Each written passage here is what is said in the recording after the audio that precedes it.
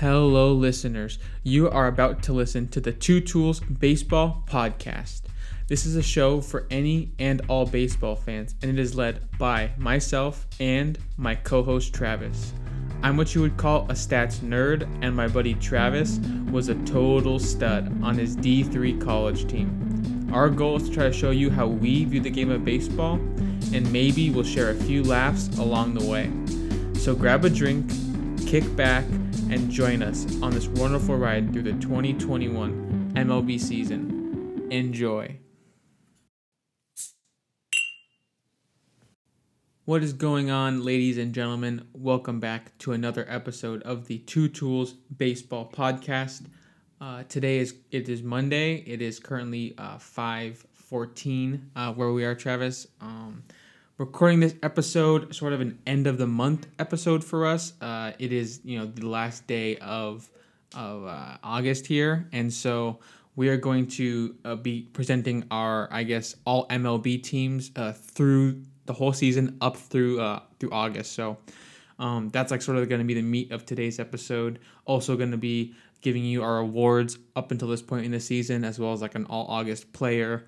Best player of the month in our minds, in our opinion. We're going to cover all that towards the middle of the show. Going to start out with some more interesting tidbits about what's going on in baseball this last week. Wander Franco has really surged onto the scene in a big way. The number one prospect for multiple years, so we all knew this kind of performance was coming from him, and we just want to take a little bit of a look at what he's done these last few weeks here. Also, a brief message about the Little League World Series. Pitcher by the name of Gavin Weir is making tons of headlines, so we're going to mention him if you haven't already heard about what he's been doing in the Little League World Series so far.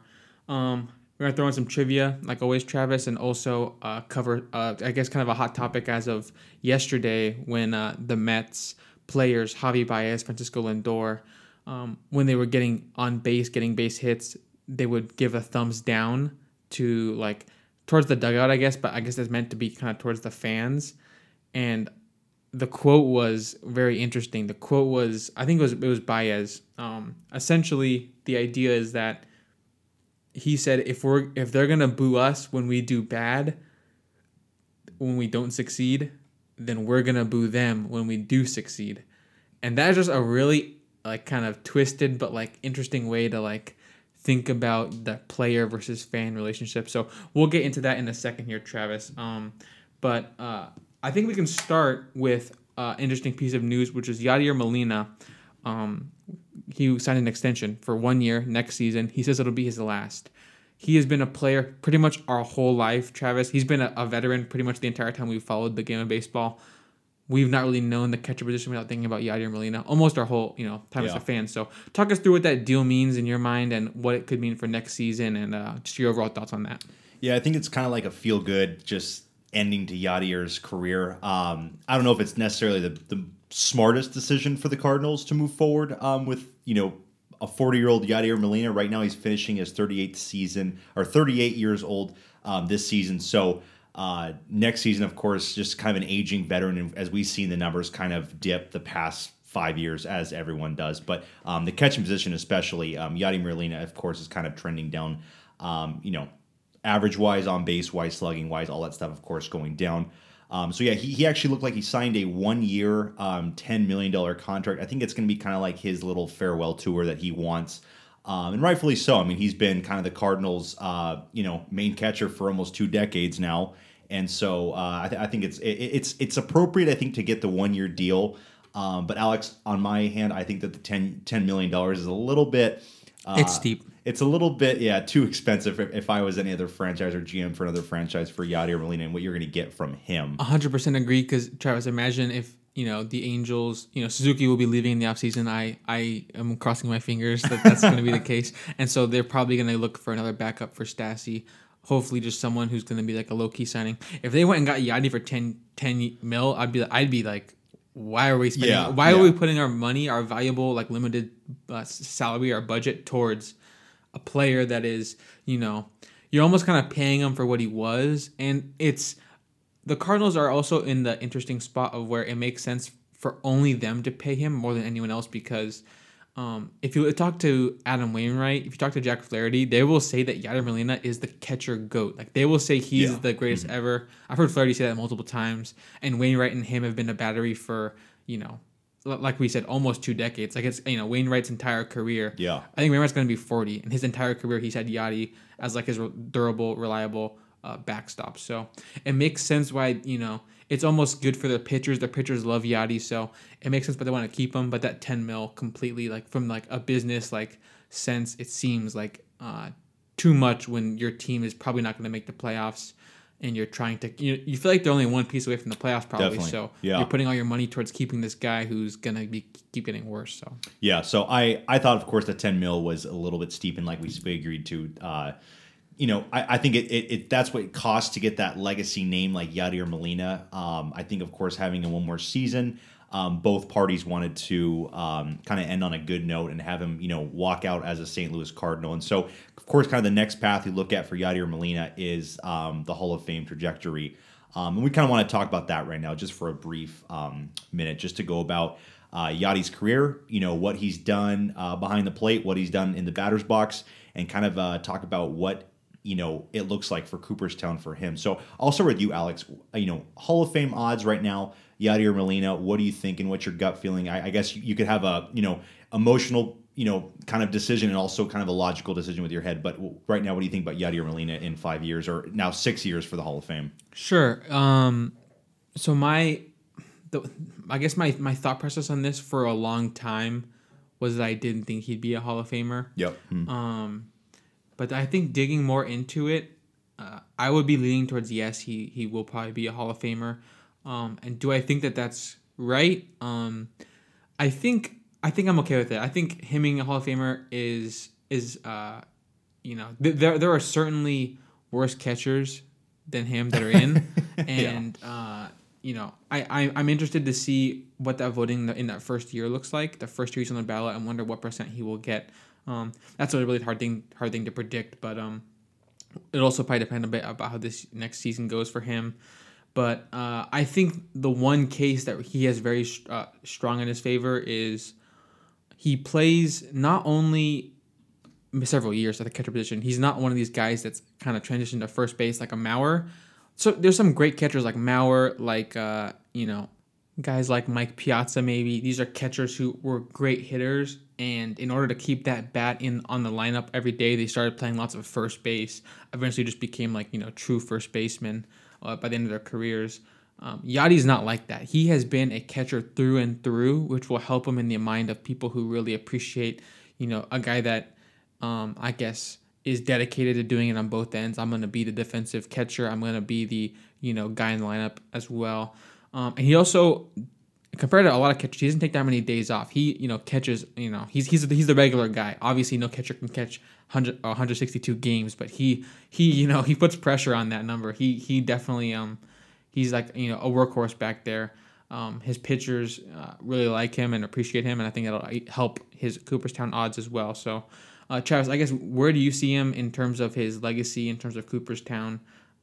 Give me your analysis. Yeah, I think he'll definitely be a Hall of Famer in Cooperstown. I don't know if it's going to be, the first year, if it's going to be the first 5 years. I think he'll be a guy that will get in, I think, relatively quickly. I think like the first 5 years he's on the ballot, he'll get in. I think we all will remember Yadier Molina as just that defensive, juggernaut behind home plate.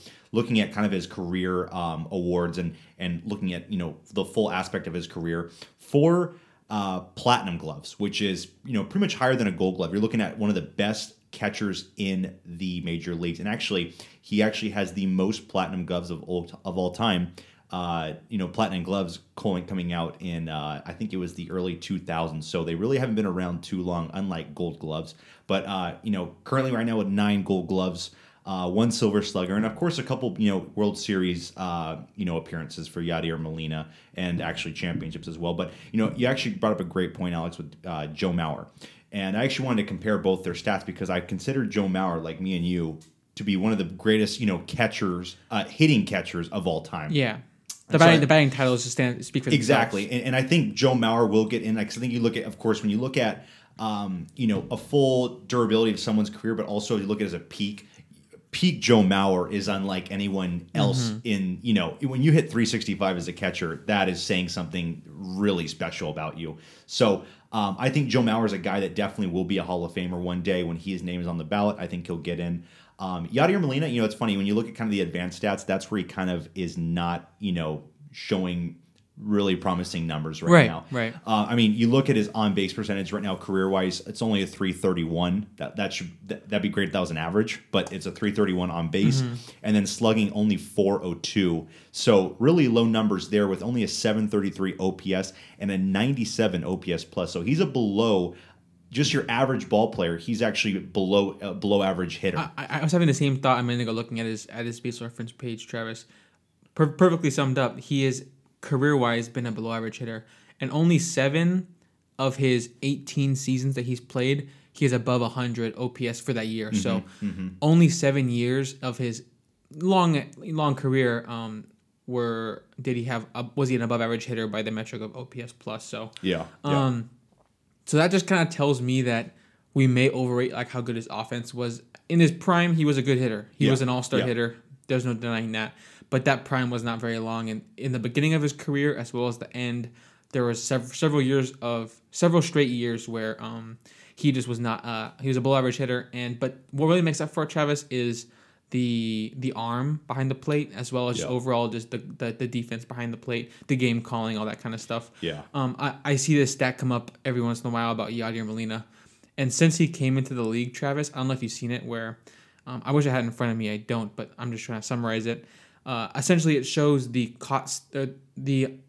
stolen bases allowed, right, for every team in baseball since he came into the league 2004. So 2004 to present day, stolen bases allowed by team, and every team they're up in like a few thousand. Yeah. And it's like 1,500, 1,300, and then it starts like going down and down. Like, ooh, these teams are only letting like 1,200 guys steal. Yeah. And then there's this second place is up in like 1,200 or something like that, and the Cardinals are down at like 800. So the gap between second place and first place is so big because Yadi, as a Cardinal, he's been the Cardinals catcher, their only guy in that whole time. He has just been such a dominant, caught stealing kind of guy, and that has its own value that might not appear in someone's advanced stats that we're looking at. It's definitely a factor in some metrics, but it's definitely a huge. It is almost the reason why he has stuck around and has been so successful at his age, is because what he does behind the plate almost makes up for the bat that we all know is declining pretty quickly. Yeah, and I kind of look at him kind of like as almost one of his best friends, our Pujols. I think they both have great numbers when you look at counting stats, but when you look at, of course, the percentage stats, that's where you get a little bit hurt. Still, though, I will say an impressive 280 batting average from Yadier Molina in his career. But going back to the whole Joe Mauer comparisons, it's actually funny that he will actually finish with probably more hits in his career than Joe Mauer will, and also more doubles and more home runs, more total bases, and more RBIs. So you look at kind of that aspect too, as the counting stats wise, and Joe Mauer was a guy that of course had a bunch of hits, a bunch of runs, that sort of thing, but also was really good at keeping the batting average, on base, slugging percentage, all at a very good number for a hitting catcher. But even you look at these numbers, Yadier is still putting up better numbers than a guy like Joe Mauer, and as we all know, a lot more defensive awards than Joe Mauer. Behind the plate. So I think he'll be a Hall of Famer without a doubt. I think people will remember, Yadier Molina. I think all of us, growing up, when you think of like top defensive catchers, Yadier Molina is that guy. You don't run on Yadier Molina. You don't run on Pudge Rodriguez. Those are, of course, guys, even Johnny Bench. I think you remember those great defensive catchers back in the day. Those three, of course, speak out. Piazza being a good defensive catcher, but we all know for him as he is probably one of the best bats for a catcher in the history. Right. Yes. It's almost like these Hall of Fame catchers, they almost go into one of two categories. Like, was your bat on another level, or were you just a good defensive catcher for a really long time and the bat was serviceable? Yeah. And so Yadi is in this category of like your bat was serviceable for a long time. The prime bat was like an all-star level prime bat. But in reality, it comes down to, in his prime, the framing was elite, the arm was elite. he just did a lot behind the plate to get those platinum gloves that you mentioned. So, And I think also being on a successful Cardinals team in his career, going to the postseason almost every single year, going to a bunch of World Series, I think that'll also be really kind to him as the voters go through that, analysis. How many times did the Cardinals won the division? How many times did the Cardinals go to the World Series? And how many World Series championships he was a part of? I think that's something that, of course, will speak to a lot of voters' mind as well. I think most voters will look at, I think they do. They got to look at postseason, experience and success. Some guys, of course, having good careers but great postseasons. I think that really will, of course, help their odds. One guy, of course, rings a bell is like David Ortiz. He's on the ballot upcoming this year. Talk about one of the best postseason performers of all time. In David Ortiz, and the most clutch kind of guy right there. So just want to talk about Yadier Molina and just kind of go over the little extension. I think it's a little bit of a crazy extension contract, but I think his career has warranted some kind of payday. You're right, exactly. So I think that both parties are happy, and I think when you look down the road, Yadier Molina, of course, will be wearing Cardinals red in the Hall of Fame, and it'll of course be a great thing for both parties, and so. Alex, what should we move on to next? Yeah, so I actually wanted to cover Wander Franco now. I have a stat up in front of me on him. So essentially, for those that don't know, Wander Franco has been the number one prospect in all of baseball going into this season. I think going into last season as well. I think ever since Ronald Acuna Jr. because Acuna Jr. was number one for a while, and then he, of course, became an all-star in the league, so you're no longer on the prospect list. And then shortly after, Wander Franco, last couple seasons, has been that number one prospect in all of baseball. Tampa Bay Rays shortstop, switch hitter. He's just been hyped up like crazy as a prospect. I think he's only 20 right now, if I'm not mistaken. Yeah. So the stat in front of me here, Travis, he currently is on a 29 straight games of getting on base at least once. They're actually playing right now against Boston. He's not gotten on base yet, Okay. Streak's in jeopardy. But the game's only like halfway over. He's got plenty of time, a couple at bats still. But essentially, folks, 29 straight games as of Sunday, the last time they played. 29 straight games of getting on base. That is only 1, 2, 3, 4, 5 players at age 20 or younger have a longer streak. So I'm just gonna kind of go over like these names and like this company that he's in essentially. So. Wander Franco at 29, and then Mel Ott is at 30. Only one more game to catch Mel Ott. Mel Ott actually had 2 different streaks, it seems, which is kind of crazy. Mel Ott in 1928 to 1929, he had a 30-game streak, and then in 1929 again, he had a 33-game streak, which is pretty just wild right there. Kind of a low-key GOAT. Yeah, he gets kind of slept on as like a old New York Giant who I guess doesn't have a lot of the same like fame as like the other New York team at the time. Of course, the Bronx Bombers were the guys making the headlines. But so Mel Ott is on the list as well, with more on base streak than Franco. Arky Vaughan is on the streak. He's a bigger streak at 33 straight games getting on base at age 20 or younger. Arky Vaughan, a really underrated like shortstop, really an all-time kind of guy, but doesn't get talked about as much. Mickey Mantle, 36. We're getting into some like inner circle Hall of Famers now. Mickey Mantle. In 1951 to 52, had a 36 straight games of getting on base. And then the crown of this whole list is Frank Robinson, actually. In 1956, had 43 straight games getting on base. Super impressive streak, and that's, once again, all these streaks are 20 years old or under. So Wander Franco is now kind of in this class with, like, solid Hall of Famers. These are all first-ballot Hall of Famer guys. So not, obviously his career is just beginning, so he has a lot to do. But it's kind of showing that he's off to the start, a historic start to his year. It's really cool to kind of see him get hot for this Rays team. The Rays team obviously is going to be making the postseason, and this should be very exciting. But it's cool to see their youngsters that have been hyped up sort of they're living up to the hype early. So, Charles, I guess any thoughts on Wander Franco so far? Yeah, and the one thing I looked at, on his Baseball Reference page that I'm blown away by and just kind of really impressed is, he's only been in the league for about 50 games since I think late June he made his debut. Already a 2.3 WAR. So he's being an absolute great producer at the plate, but also in the field, kind of playing all over the place. Shortstop, a little bit of third base, and so he's just one of those guys. I think the Rays really. Of course, it really blends in with that team and that style with, he's of course he's a big name because he was the number one prospect in baseball. But I think being the way he plays and how he goes about it, I think he'll be, of course, a great addition coming in the playoffs, and really being a new kind of fresh perspective that they kind of needed. In losing some key names for that last year's World Series run, but the WAR, of course, speaks out to me. I'm very impressed with that, and of course, just the OPS plus, 122. Doing really good as a rookie. Just wish, of course, we could have seen maybe a full season of this.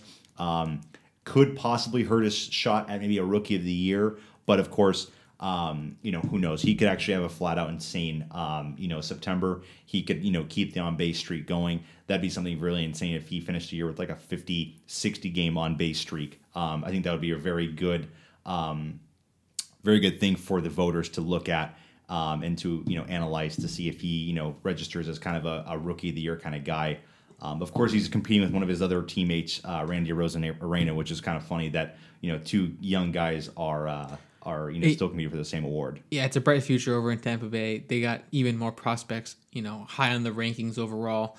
I know Vidal Brujan made his debut, but he's still kind of waiting for his breakout. And then you have, they got Luis Patino. There's tons of youth, Francisco Mejia. There's tons of youth going on in Tampa Bay that it's funny that they have such a low-key kind of starting team that ends up winning the AL more often than not. And that they still have the youth kind of in waiting to almost like they're going to keep doing this for the rest of the decade pretty much. But, we're excited to kind of track these young players and how they kind of progress. But cool to see Wander Franco getting this great start to his career so far. Travis, I think now we can I want to just really briefly highlight the Little League World Series. It's so fun to watch these young kids. It reminds us of playing, I'm sure, Travis, back in the day of our Little League days. But Gavin Weir is a pitcher who, for those that don't know, I think he's a big lefty thrower. He looks like Chris Sale. Classic example of the kind of some kid is just a little bit bigger than the rest of the kids, and they just start dominating at a crazy level. Yeah, puberty hits in for some of those that they just start dominating. So and so this kid, for those that don't know, essentially, I want to say it was about 40 plus innings of just no runs allowed baseball, and then he went and threw a no hitter, which is just like it's. I remember there being dominant pitchers in our days of Little League, Travis, but this is like a completely other level. You're going to the Little League World Series and you're shutting everyone out. Not even shutting everyone out, you're throwing no hitters. It's just like a really crazy level of dominance, and it's almost like, I think you mentioned it to me, like is there any, I guess, college programs already contacting this guy's parents, like already on the lookout, like saying we have to keep our eyes on this kid now, even though he's 12, he's already going to be special. So it's just kind of funny to see. A breakout star so young. It's just kind of funny that he's getting all these headlines, and good for him. Any thoughts on that, Travis? Yeah, and I think also I should point out too, being a left-handed pitcher, not even Division I or college programs, I think even MLB scouts. I mean, you probably look at the guy saying, man, could we possibly draft this kid, right out of high school? He could honestly be kind of a similarity to like Bryce Harper, where he finishes high school early, goes and plays at like a smaller community college. I know depending on the different state rules for high school credentials, but I mean, imagine this guy getting drafted, at the age of 16 or 17, and he's in the league at 19 and is some kind of young phenom. Pirates are going to start thinking now for him. Of course, that's kind of like looking way down the line on stuff. I don't want to give this kid a bunch of pressure like that, but when you compete and you dominate at that level, I mean, like you said, I think it was over 40 innings pitched and only one hit or something like that, and that's just like and then the no hitter came, and that's in the no hitter, and that's just insanity. It was actually the second no hitter of the College World Series, pretty much during the tournament for him. The Little League World Series, yeah, Little League World Series. My bad, not yet college yet, but yeah, I mean, just insane. I mean, insane to see that kind of kid, and you always had those pitchers back in the day that always for some reason dominated, and they always just made everyone's headlines that Little League just made everyone else look silly. Oh crap, I got to face this guy today in this team. So I mean, really, really cool to see that kind of stuff happening, and Little League World Series is so cool. Only thing that sucked was, of course, no international teams. So you didn't get to see, of course, Japan face him, or some of these other countries that have really good just baseball academies coming out of those countries. But right. But yeah, really cool show, really cool. Little League World Series. I like how they had I think they had like Tom Seaver and Hank Aaron, different like championships, and then the winner of those championships played in the Ultimate Championship. I'm pretty sure Michigan, of course, won it all. But yeah, I mean, it just insane for that whole kind of thing and those kids had to go through. So yeah, look out for those kind of kids to be getting almost those college Yeah. scholarships right now. Yeah, 'cause they always highlight in MLB games, like, or even in Little League games, they'll say, "Oh yeah, this player, that player that on your favorite baseball team actually was in their own Little League World Series. They Yeah. made the World Series game. They won the World Series or whatever when they were in Little League." It's always funny to see those stories, and it kind of reminds you that those guys were all just little kids at one point, and they were just studs back then too. No, exactly. And I think the big images that you think of when you think of like Little League World Series, I know there's an image of Derek Jeter, and right next to him is Todd Frazier.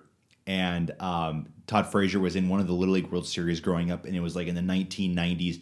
And they won the World Series, I'm pretty sure, and they got to visit the Yankees, and they got to take the field and do the national anthem with the Yankees. And you see Todd Frazier, an all-star, next to Derek Jeter, a Hall of Famer. And so Funny, yeah. it's just kind of like that image is so insane, and it's just like, who knew that would ever happen? But I'm thinking I think there's about maybe one or two guys, I don't know the names, but I know there are a couple guys out there that have been in the Little League World Series, College World Series, and the actual MLB World Series.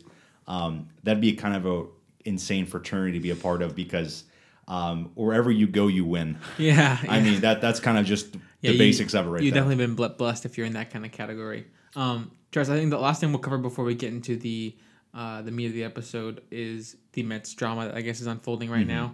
So as of yesterday, I mentioned already, essentially some players in the Mets were giving thumbs down as they're sort of, every team has a little thing they do to the dugout. Ronald Acuna is going to stir the bowl or whatever he's doing. The pot. But the Mets decided to take it in a different direction. Mets have been on a really bad losing tear, and I guess they're tired of getting booed. They're tired of any sort of, I guess, disrespect that they get. So they're gonna give thumbs down back to the fans, back to the people when they get on base or when they do something good. So Charles, just give me your raw take, and then I'll go ahead and follow up. But it's definitely an interesting thing that I feel like we've not really seen before. Yeah, I think it's also, it's just kind of a bad look. I mean, I feel like the fan has the right to boo, and the big leaguer, has to be the bigger person. I feel like they have to go out there and know if you're not going to perform, you're going to get booed, especially when you're playing in the city of New York. I know I saw a couple quotes today from Derek Jeter and also I think from Alex Rodriguez, and they were saying, we got booed timely. There's actually a time where Derek Jeter got booed.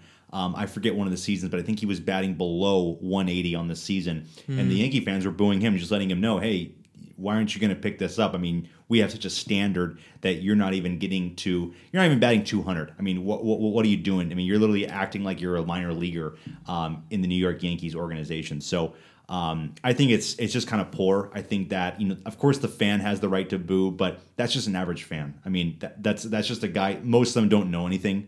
And so that's a good point. And so I feel like it's kind of just like, you got to be bigger than that. I feel like you got to kind of laugh it off. And when you start booing your fans, then it's like, I feel like that's the worst thing that could happen, is your players and your fans are fighting, and you're having this like inner organization like conflict. And that's just like, I feel like the owner is probably just going to have to come out with some weird statement, just being like, I'm sure he'll tweet something weird. Yeah, like we know the fans are upset about us, and it's unacceptable for the players, but it just kind of creates just a weird environment, and like then you look at ticketing sales probably going down. So yeah, I mean, it's just kind of a weird scenario, and I saw Javier Baez, and that just makes me more not want him to come to the Angels next year. Right. Well, I mean, that's only one of a long list of reasons. Yeah. But yeah, exactly. But yeah. Exactly. So yeah, I guess my thoughts on the whole thing,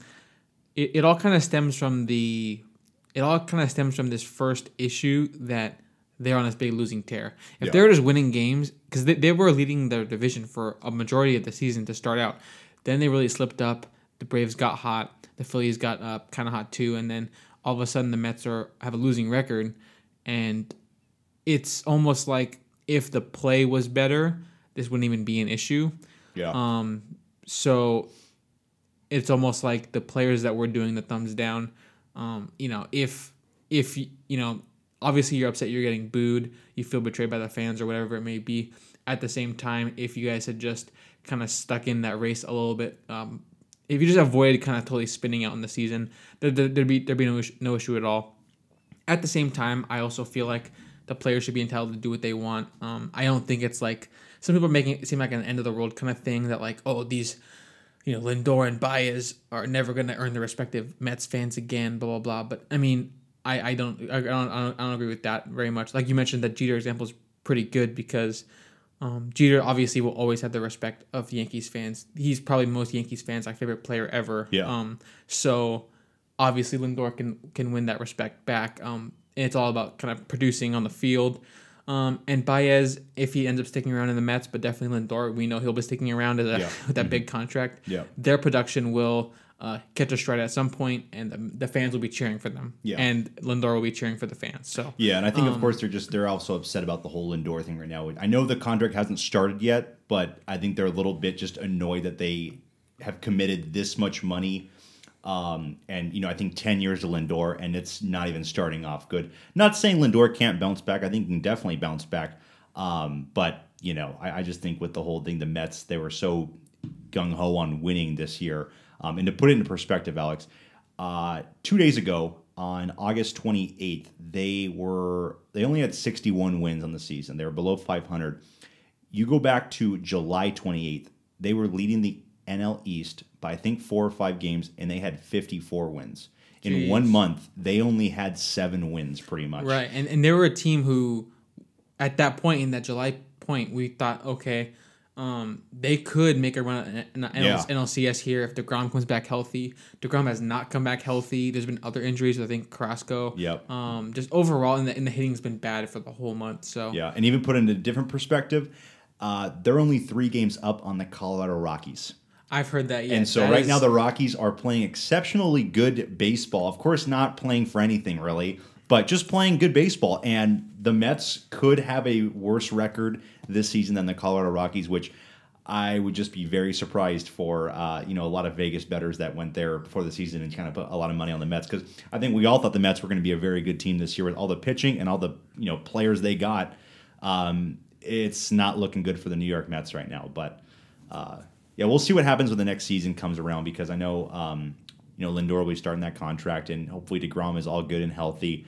Hopefully they can get kind of something going, because you'd hate to see kind of all that talent just squandered to nothing. And so I think me and you both agree DeGrom is one of our favorite pitchers, and we'd hate to just see him waste away, all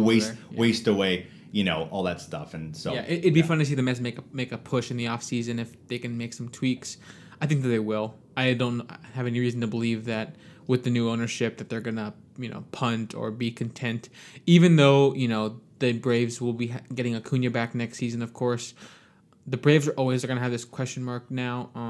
Obviously they're getting hot right now, but I think this whole first half of the season that they had, where they were a losing team for the first half, kind of showed us that they're like not this invincible power in the division. Especially if they end up losing Freeman in the offseason. He'll be a free agent, and he's aging as it is. Even if they did keep him, he's getting older. So, I guess we'll see if the Braves next year can't have the same great year from Austin Riley, the same great year from Swanson and Albies and Freeman and the whole gang.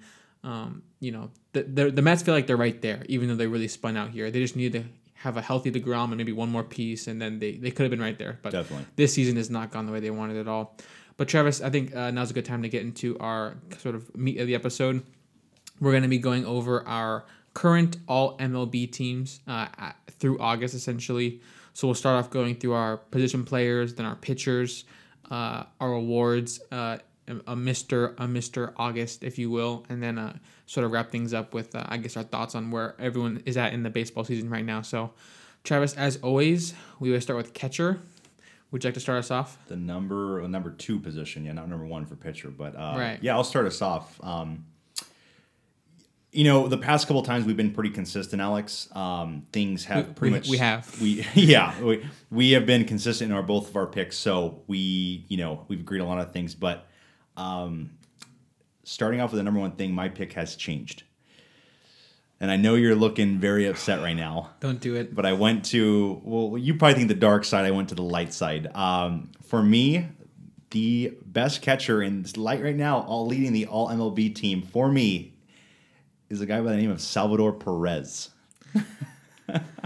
So I guess should I give my reason why? Yeah. So basically, Salvador Perez Actually, sorry, real quick. I'll just say that I have Buster Posey as my guy. kept it at Buster. Okay. And so now the listeners know where we stand. And go ahead and try to sell me on Perez. Good luck. Yeah, I mean, I think, it's kind of funny because I think he kind of meets both criteria. He meets the stats that I look at and I like, but he also meets the stats that you look at and you like, of course, as well. But I'll start with just the, basic old, WAR that we like to go off of. So looking at WAR for the 2021 season, Buster Posey at a 2.9 and Salvador Perez at a 4.4. Also being named AL Player of the Week this week, having a really hot August. So starting off with WAR, Perez is definitely leading Posey by a long shot.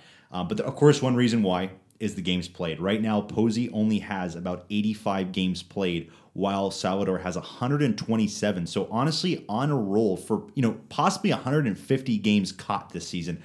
I really can't imagine catching 150 games. I feel like that was kind of a number that you wouldn't see anymore for most catchers because I feel like a lot of teams now kind of roll with a dual catcher role. But Salvador is doing it all right now. He's catching almost every single game for the Kansas City Royals. Of course, a losing team, not really much of a bright spot for baseball right now. But games caught, I think that's really impressive what he's doing. Of course, when you look at some of the counting stats and a lot of games played, you're looking at almost 45 to almost 50 games, more games than Posey right now. Of course, he has more runs than Posey right now, more hits than Posey right now, and of course, more doubles. And the home runs is the big thing I want to highlight. 38 home runs on the season right now. He's actually second behind Ohtani.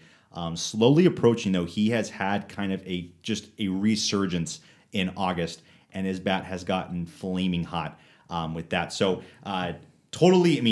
completely leading Posey at home runs, only 16 home runs for Posey. And then you look at RBIs too, 94 RBIs for Salvador to 41 RBIs for Posey. And the batting average is one of the big things. And the percentage numbers, when you look at on base and slugging, that of course goes to Posey. He's kind of like the difference when it comes to Yadier and Joe Mauer. You're going to have some of the advanced stats favoring Posey, but when you look at also batting average, Posey last I checked was batting .313. Good number for the season, but Salvador Perez right now is batting a .277. So he's kind of slowly getting back up there in batting average. Could be about a .285 hitter this year. But Alex, I just think that with, of course, all these games played and having just kind of a resurgence power-wise, I had to recognize Salvador Perez, and so I had to give it to him. I want to hear what you're going to think. Now, of course, I want to go back to the games played. That will, of course, I think it's going to help Posey. Smaller sample size, percentage stats might favor him a little bit, but I just think with the way that Perez is playing right now, he's gotten my respect. So it'll be fun to hear what you got to say. So I think the best point that I think you made was the games played is a huge difference. As a catcher, it is especially impressive to be playing almost every game, or maybe take one game off a week at most. That's super impressive, and it helps your team a lot. Because Travis, we know as Angels fans, when you don't like your backup catcher, it can really hurt. It can really hurt the team. If the backup catcher's not doing their job, obviously you have a guy like Perez. It can really hurt the team, and it can really hurt my mental well-being and as a fan, just my mental right? health. Yeah. So hats off to Perez for being such a great guy in terms of durability, in terms of just sticking in there day in, day out. It looks like I see 530 PAs in the year. That's better than like tons of MVP candidates that we're going to talk about later on. Tons of MVP candidates have had more injury issues than Perez, clearly. And Perez is a catcher, so hats off to him. My main gripe with Perez is going to kind of start and end. There's a few things that go into it, but one of the major issues is this .315 on base percentage. Posey's up at a .406. So we're talking about pretty much 9%. Posey gets on base 9% more, which is just like, that seems like a very huge difference in my mind. Like, that's a lot of the time. And that's not only walking. Obviously, walking is a big part. Posey's been great discipline-wise this year. Posey's walking in 13% of his at bats. But it's also the average as well. So if you are a big fan of the batting average stat, 312 for Posey right now compared to 277 for Salvador Perez. So there's a big gap in the average. There's a big gap in the on base. The slugging is at a 5.44 for Perez. For Posey, it's at 5.20. So just off by about 20 points. That's the smallest gap of compared to the other two. WRC plus measures how good your bat is compared to the rest of the league. 151 for Posey, so about 50% above average for a bat. That's almost like up there with some of the guys we're talking about for MVP. A lot of the MVP guys are at 160, 170 at highest. Posey's at 151. That's a great number for him. Perez is down at 128. I think a big reason for that difference, Posey does play in a very, very pitcher-friendly park. So seeing him put up these kind of on-base and slugging numbers in Oracle is definitely really impressive. So that's why I really like how Posey's been at the plate this year, especially just with that park in mind. And then you brought up the WAR stats on Baseball Reference, and I wish I knew a little bit more about what the differences were between catcher WAR in terms of Fangraphs and Baseball Reference. But on Fangraphs WAR, it's interesting. So Baseball Reference, you mentioned that Perez was up in the 4 something, and Posey was down in the 2 something for WAR. It's actually completely just flipped in Fangraphs for some reason. Buster Posey for Fangraphs WAR is up at 4.1, and Salvador Perez is down at 2.6. So I think a big reason for that is I know Fangraphs does track framing data, and I know that Perez is at the very bottom of all catchers in baseball in terms of framing, which is a stat that I think we both have really noticed the difference between a guy like Kurt Suzuki, a guy like Max Stassi in terms of Angels catchers. We notice how much framing can impact any at bat, any game for that matter. So I understand the Perez pick because of the home runs. The home runs are crazy. If you told anyone coming into the season that the 2 leaders in home runs, not in the AL, but in all of baseball, are going to be a pitcher and a catcher, and we're going to be leaving August through almost only 1 month to go essentially, and the leaders in home runs are a pitcher and a catcher in Ohtani and Salvador Perez. That's true. Who saw that coming? No one saw that coming. That's such an odd, I guess, kind of state of the league that we're in right now. And a part of that is health for sure, because some of the other sluggers have injuries, like Tatis. Of course, like Guerrero has also kind of slumped here. But Travis, I guess any response to my thoughts? I think there's just a bit of a difference of opinion here. Last thing I'll highlight real quick. I mentioned Posey's walk percentage at 13.3. I didn't mention Perez's. His is down at 3.8%. So less than 4% of Perez's at bats he walks.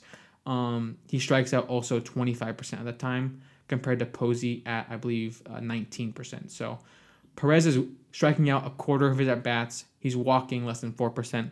But if you are sold on the power, then I can't argue with that, because he does have a surprising amount of power at this point in the season, at this age that he's at this number of, he's only age 31 season, but at this number of miles he's had at the catcher position, being a kind of an Iron Man back there, it is impressive to see that kind of power. So that's where I'm at, I guess. Yeah, and just to cover him real quickly, I think that's one thing, of course, I did look at was the games played, and I was just blown away by it. I mean, right now we're not even in September, and he's almost at 130 games caught. Thinking about the next 20 games or so left in the season.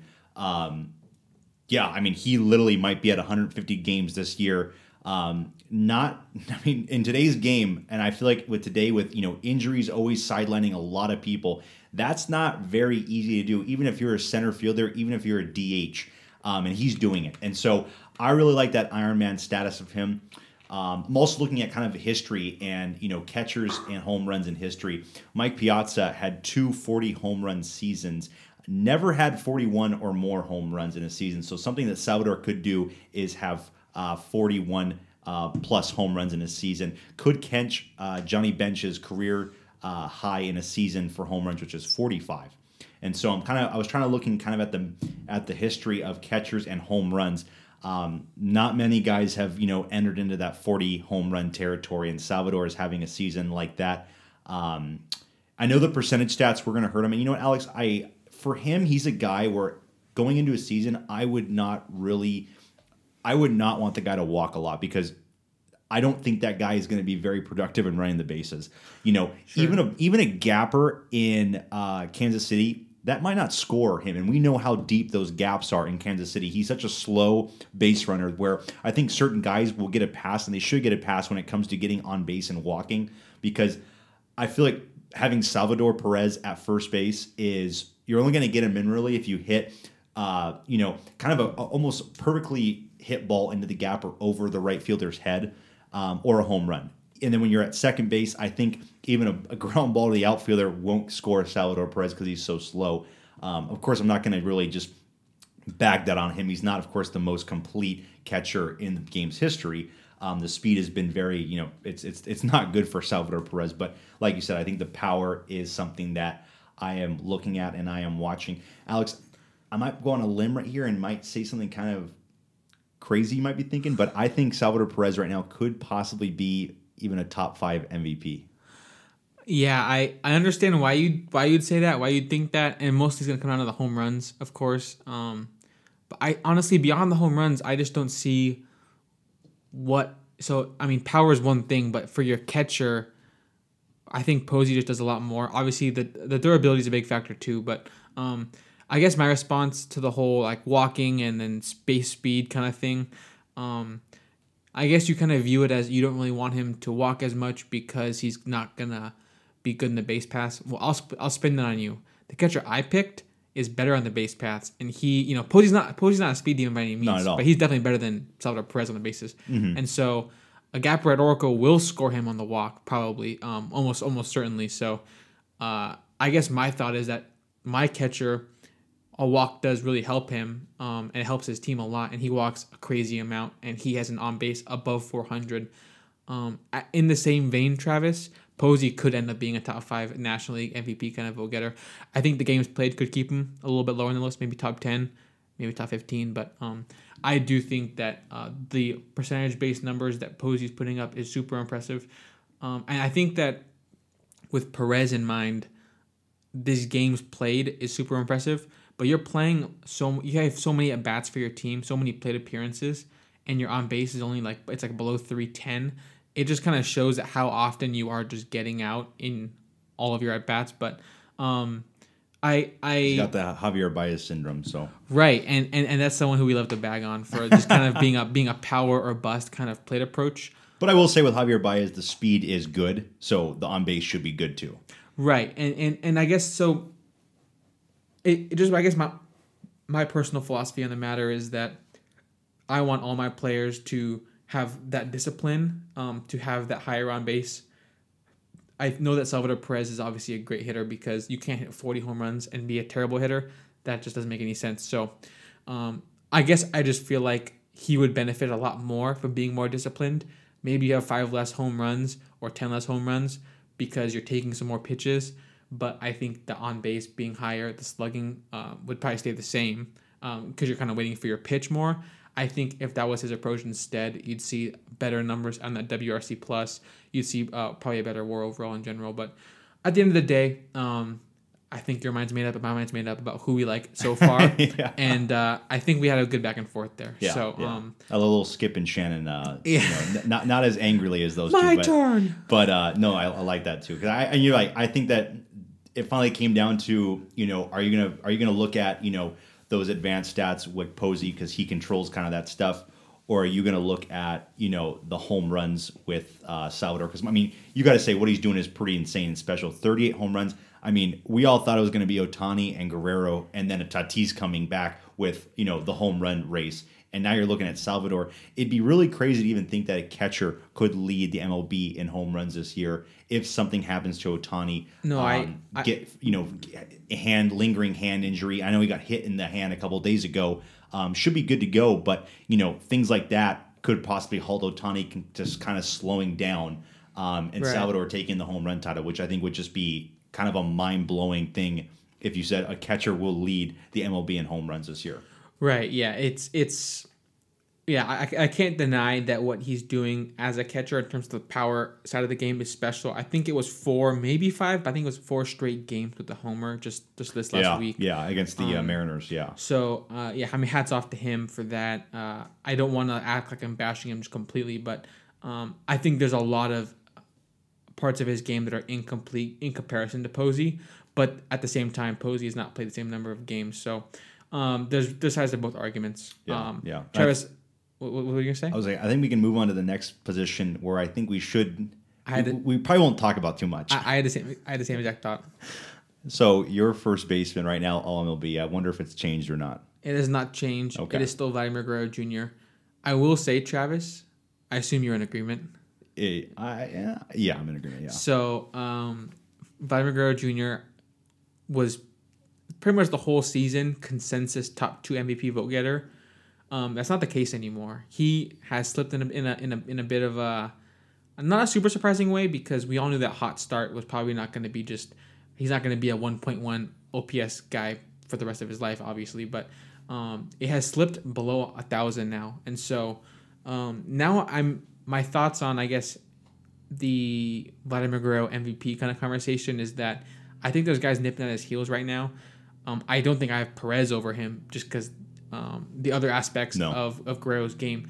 But I'm just saying there's other guys in the American League that are almost becoming as impressive. And then even looking at guys in the National League who play the same position, I think there's definitely a chance that a guy like Max Muncy could surpass him by Travis. It'd be funny if every single month, at the end of the month, I was thinking the same thing. We said Vlad Guerrero is the first baseman of the MLB every month, and it'd be funny if the last month someone just barely caught him, like a Max Muncy. The marathon gets to some people. A Max Muncy or a Matt Olson just kind of gets him at the last second. You're right. Has a crazy big September, and it's possible now because Guerrero has slipped a bit, and other guys are.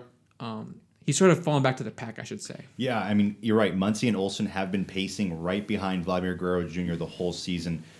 It would not be a surprise. I was actually looking this time around at Muncy because Muncy I don't think he's made any of our lists, and he's been so good this year. No, Travis, every single time I type out my list in my team in my notes app, I write at the bottom snubs, and I just put a couple names, and Max Muncy's been in that category every time. Always. In the beginning of the season, it was always, Walsh. Walsh was doing great in the first couple months, and Vladimir Guerrero is just kind of a huge bat to start the season off. So Muncy is a huge snub who is a guy that deserves this kind of stuff. But you know what? Who knows? Maybe Vladimir Guerrero just kind of just sinks a little bit, and Muncy rises a little bit in that late, last month playoff push. But we'll move on to the second baseman all MLB position.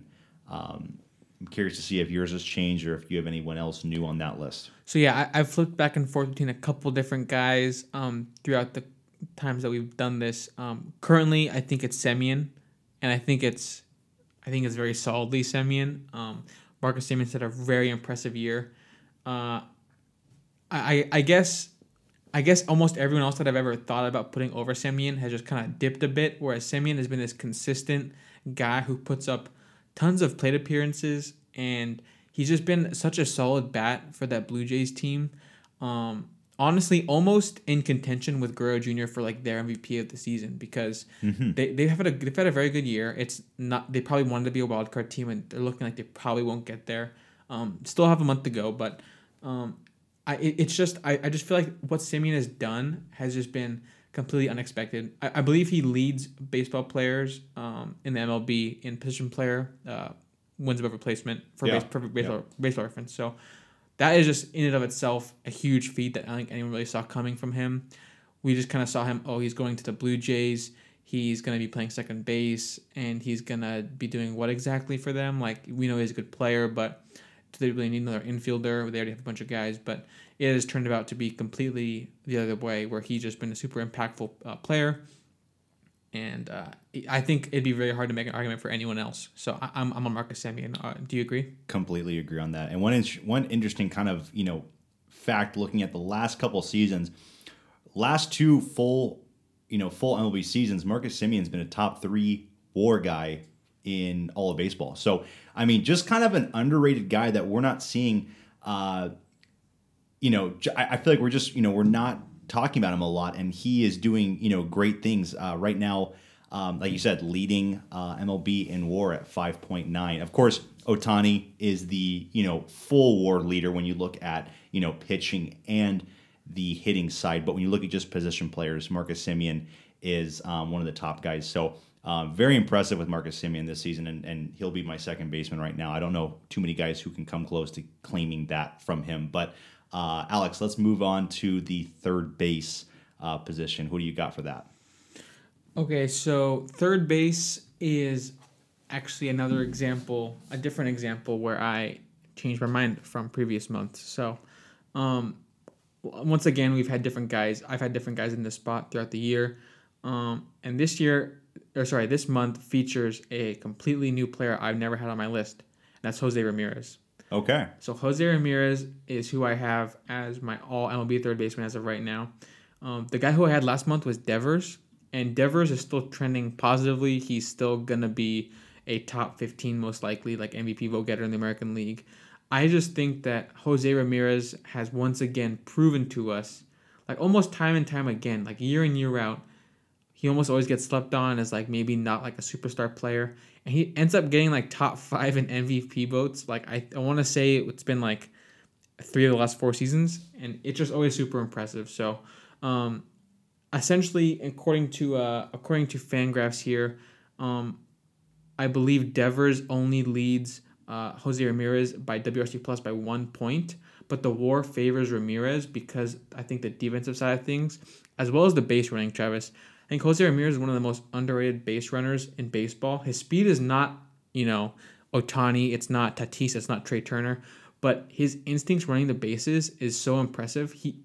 His stolen bases to cut stealing is always just kind of stands out as something just something that you wouldn't expect from a guy like him. He's kind of shorter, kind of a little bit stocky, but he's just quick on his feet and he's got great instincts. And I think all that translates to my all MLB third baseman. I'll dive more into it, but I want to hear who you got first. Yeah, and so I actually stuck around and kept Devers on my list. But it's funny. I'm looking at both these players, and I was debating on these two heavily.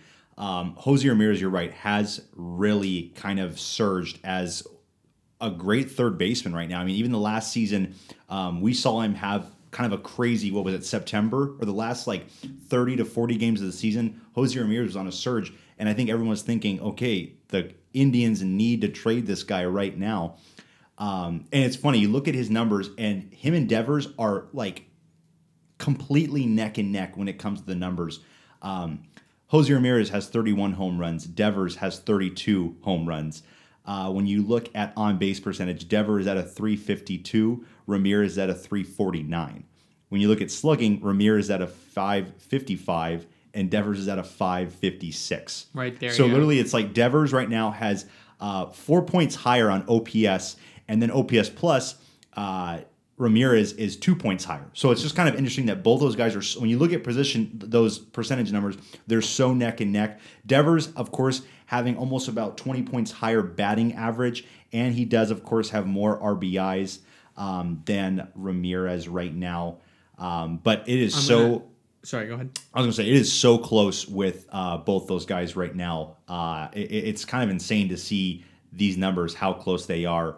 I think that this position in next month's all MLB kind of finishing touch for the season, it will be interesting to see the next month finish up, because both these guys are, I think right now, you're right, neck and neck with this MLB third base. And seeing a lot of good third basemen from previous years, either injuries or just kind of having a down season. You see two of these guys, just kind of surging, and it'll be interesting to see next month, who kind of rises above with these two guys in this position. 100%. What I do want to add on this conversation between Ramirez versus Devers, I've had Devers on multiple of my all MLB teams with them this year, so I know how good he is. But Ramirez, in terms of WAR, edges him out in both Baseball Reference WAR and Fangraphs WAR. And Fangraphs WAR, actually, Jose Ramirez is 4th in all of baseball for position players. For position players, he's at a 5.0, only behind Trey Turner, Vlad Guerrero Jr., and Marcus Semien. So that's just super impressive. A 138 WRC plus, I think that's behind Devers at a 139. So in terms of the bat, it's almost identical.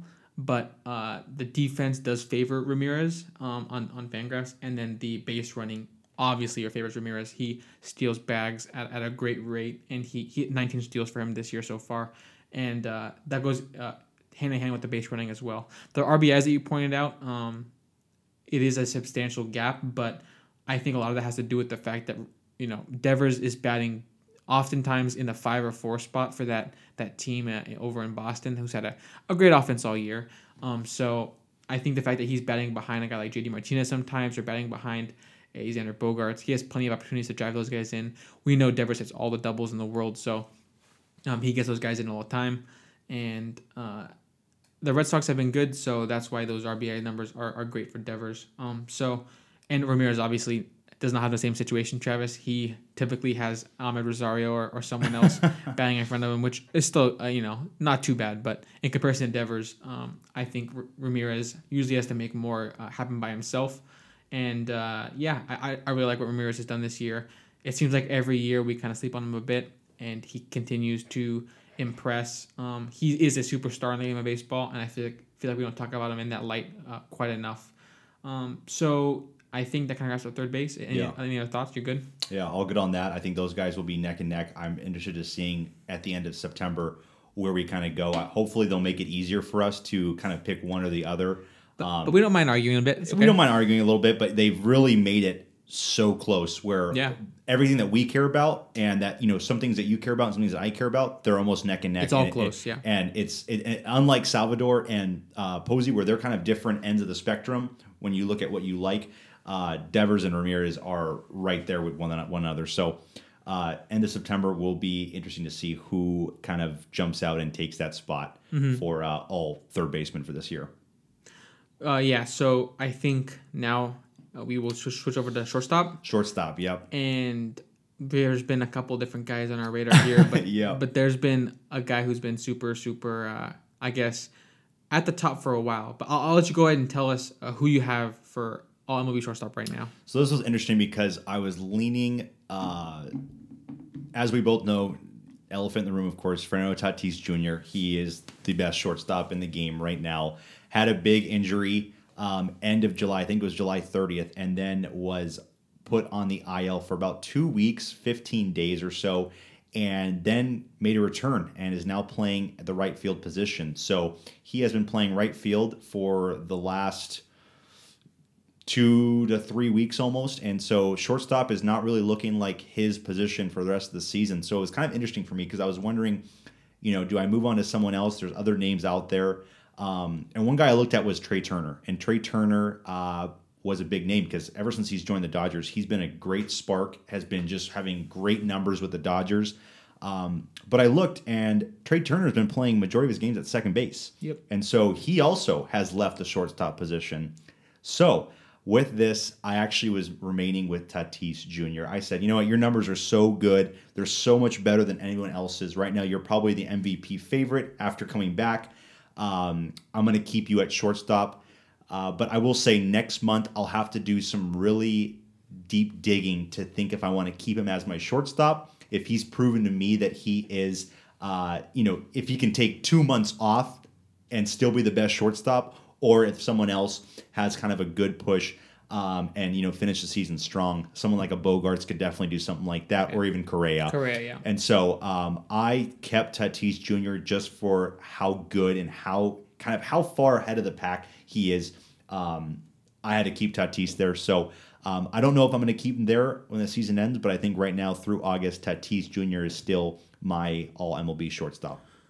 Good. So we actually agree here. I also have Fernando Tatis Jr. as my all MLB shortstop right now. The other guy I was looking at, just like you were, is Trey Turner. Trey Turner actually is a better Fangraphs WAR, and I think double checking here, he's actually below him. Okay, so it's actually reversed. So Tatis is better in Baseball Reference WAR, Turner better Fangraphs WAR, and the one thing at Tatis that stands out to me is even though he's missed games, he leads all of baseball position players in offensive WAR. So this offensive WAR leaderboard, he's up at 6.1, and the next best is Mullins at 5.2. It's a big gap there. So just in terms of how good of a batter you are, Tatis is the best in baseball by this metric by quite a bit. So the fact that he's been doing that as a shortstop is super impressive. But there has been a bit of a slip in his numbers. He is now below 1,000 OPS. He's at .994, which is still good for second in baseball.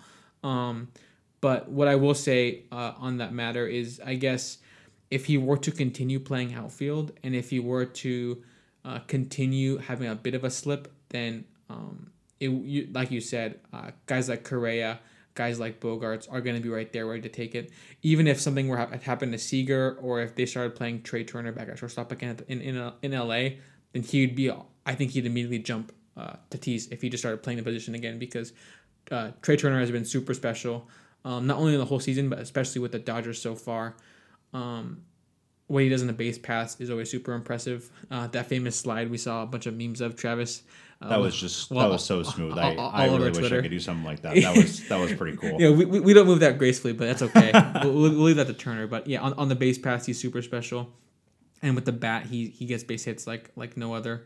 Currently leads baseball in batting average. Trey Turner does. So, if he were playing shortstop, I would probably have gone Trey Turner. But he has been playing second base for Dodgers most of the time. So, we're in agreement there. But we both agree that there are guys putting pressure on Tatis, especially because of that injury, especially because that positional change. So I think we can move on to outfield now, Travis. Yeah. So as always, we'll kind of give our 3 outfielders, and then we'll discuss. So do you want to go first on our 3 outfielders? Yeah, why not? So 3 outfielders for all MLB. Again, they've changed all throughout the season. I really don't know I can't even remember what I had last time we went reviewed all this stuff. It's gotten messy here. It has. I mean, with not having Trout in, with not having Betts in, or Bellinger or Yelich, there's so many big names that you're missing, and I feel like it's like, I gotta scram for just some of these other guys that are having good seasons, but you're not used to seeing these kind of guys. They're almost like second tier level outfielders. But for me, the 3 outfielders right now that crack my all MLB list are Juan Soto, Cedric Mullins, and Bryce Harper. So those are my 3, Alex. I'm looking to hear who you have. We'll probably have 1 or 2 that are the same, maybe one that's different, but interested to see who you got. We have the same. That Same is, 3. That is very. I don't know if that's ever happened. Has it? That could be a first. I'll have to go back and check. I think maybe you jumped off the Cincinnati Reds boys little train. Yeah, I mean, Castellanos has kept the average up. He's second in average for the Major League Baseball, but there are just other guys who have gotten hot. Juan Soto is someone who, at the first half of the year, we weren't even really thinking about him in this conversation. He started pretty slow. Right now, Travis, Juan Soto leads baseball in on-base percentage by a lot. It's by a lot. Stupid. It's stupid. He's at a .441 on base. That leads by what is it? 20. Quick math. What is this? He leads by 34 points over Harper, I think. Wow. I think I counted that wrong. Wow. I did kind of wrong. 23 points. I'm confused, folks. But essentially, Soto up at 441. Harper's next best at 417. There's only one other player in Guerrero Jr. who's above 400. So only 3 players above 400. Soto's way up at 441. That's almost like MVP level stuff. What's funny is that's almost an average year for Trout. Right. Yeah. That's kind of just a average year. Just a reminder, like we always like to do, about how good Trout is. But unfortunately, our guy is not in these conversations because of his injury, which we hope he gets back from very soon. But Soto's slugging is actually not what it usually is, I guess.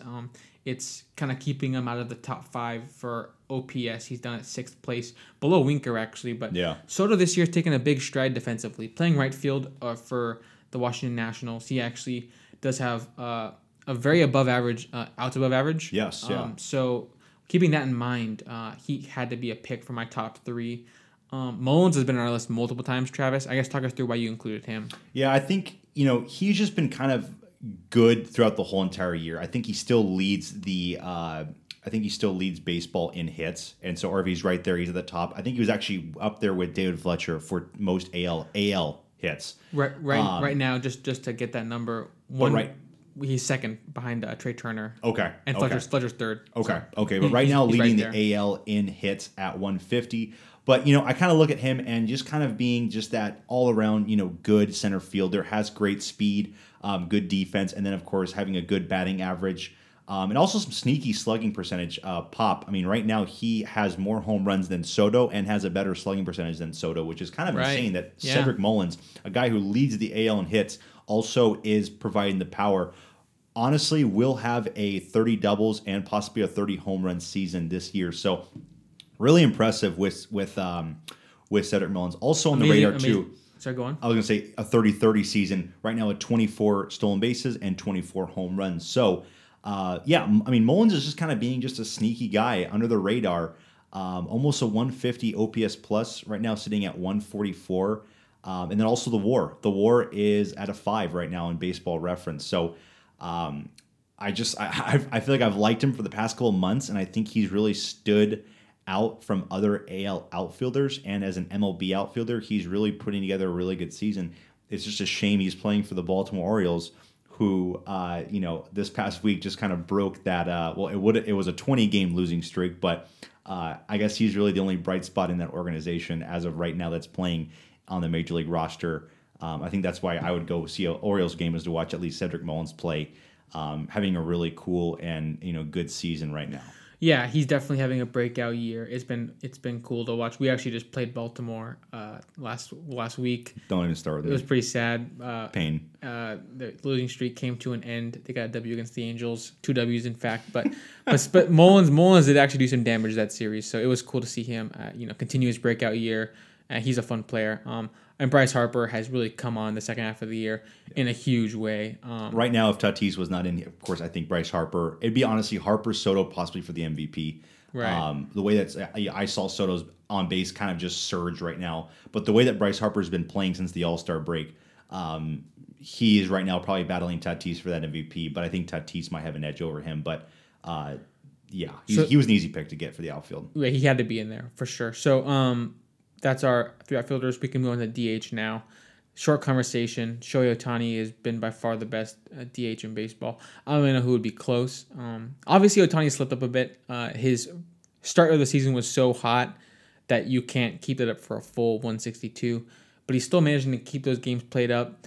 There's other guys who have been really good, like Yordan Alvarez has had a good season so far. JD Martinez just started hot. He kind of slumped a bit later on.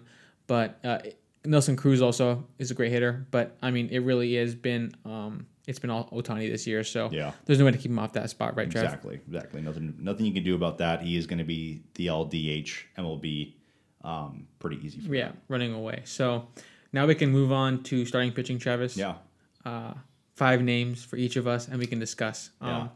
Should I start first? Yeah, you go right ahead. Okay, so throughout the whole year, Travis, we've had the same issue where there's like a handful of guys, 7, 8 guys, maybe 9 guys sometimes, that all kind of deserve to be in this top 5. This month, my 5 is sort of a list of usual suspects. So my, essentially no order, my 5 all movie starters right now are Corbin Burns, Zach Wheeler, Walker Buehler, Kevin Gausman, and Brandon Woodruff. So 5 usual suspects, kind of all national leaguers. I feel like the AL guys have slipped a bit, but we can discuss that after you give me your 5 and we can go back and forth.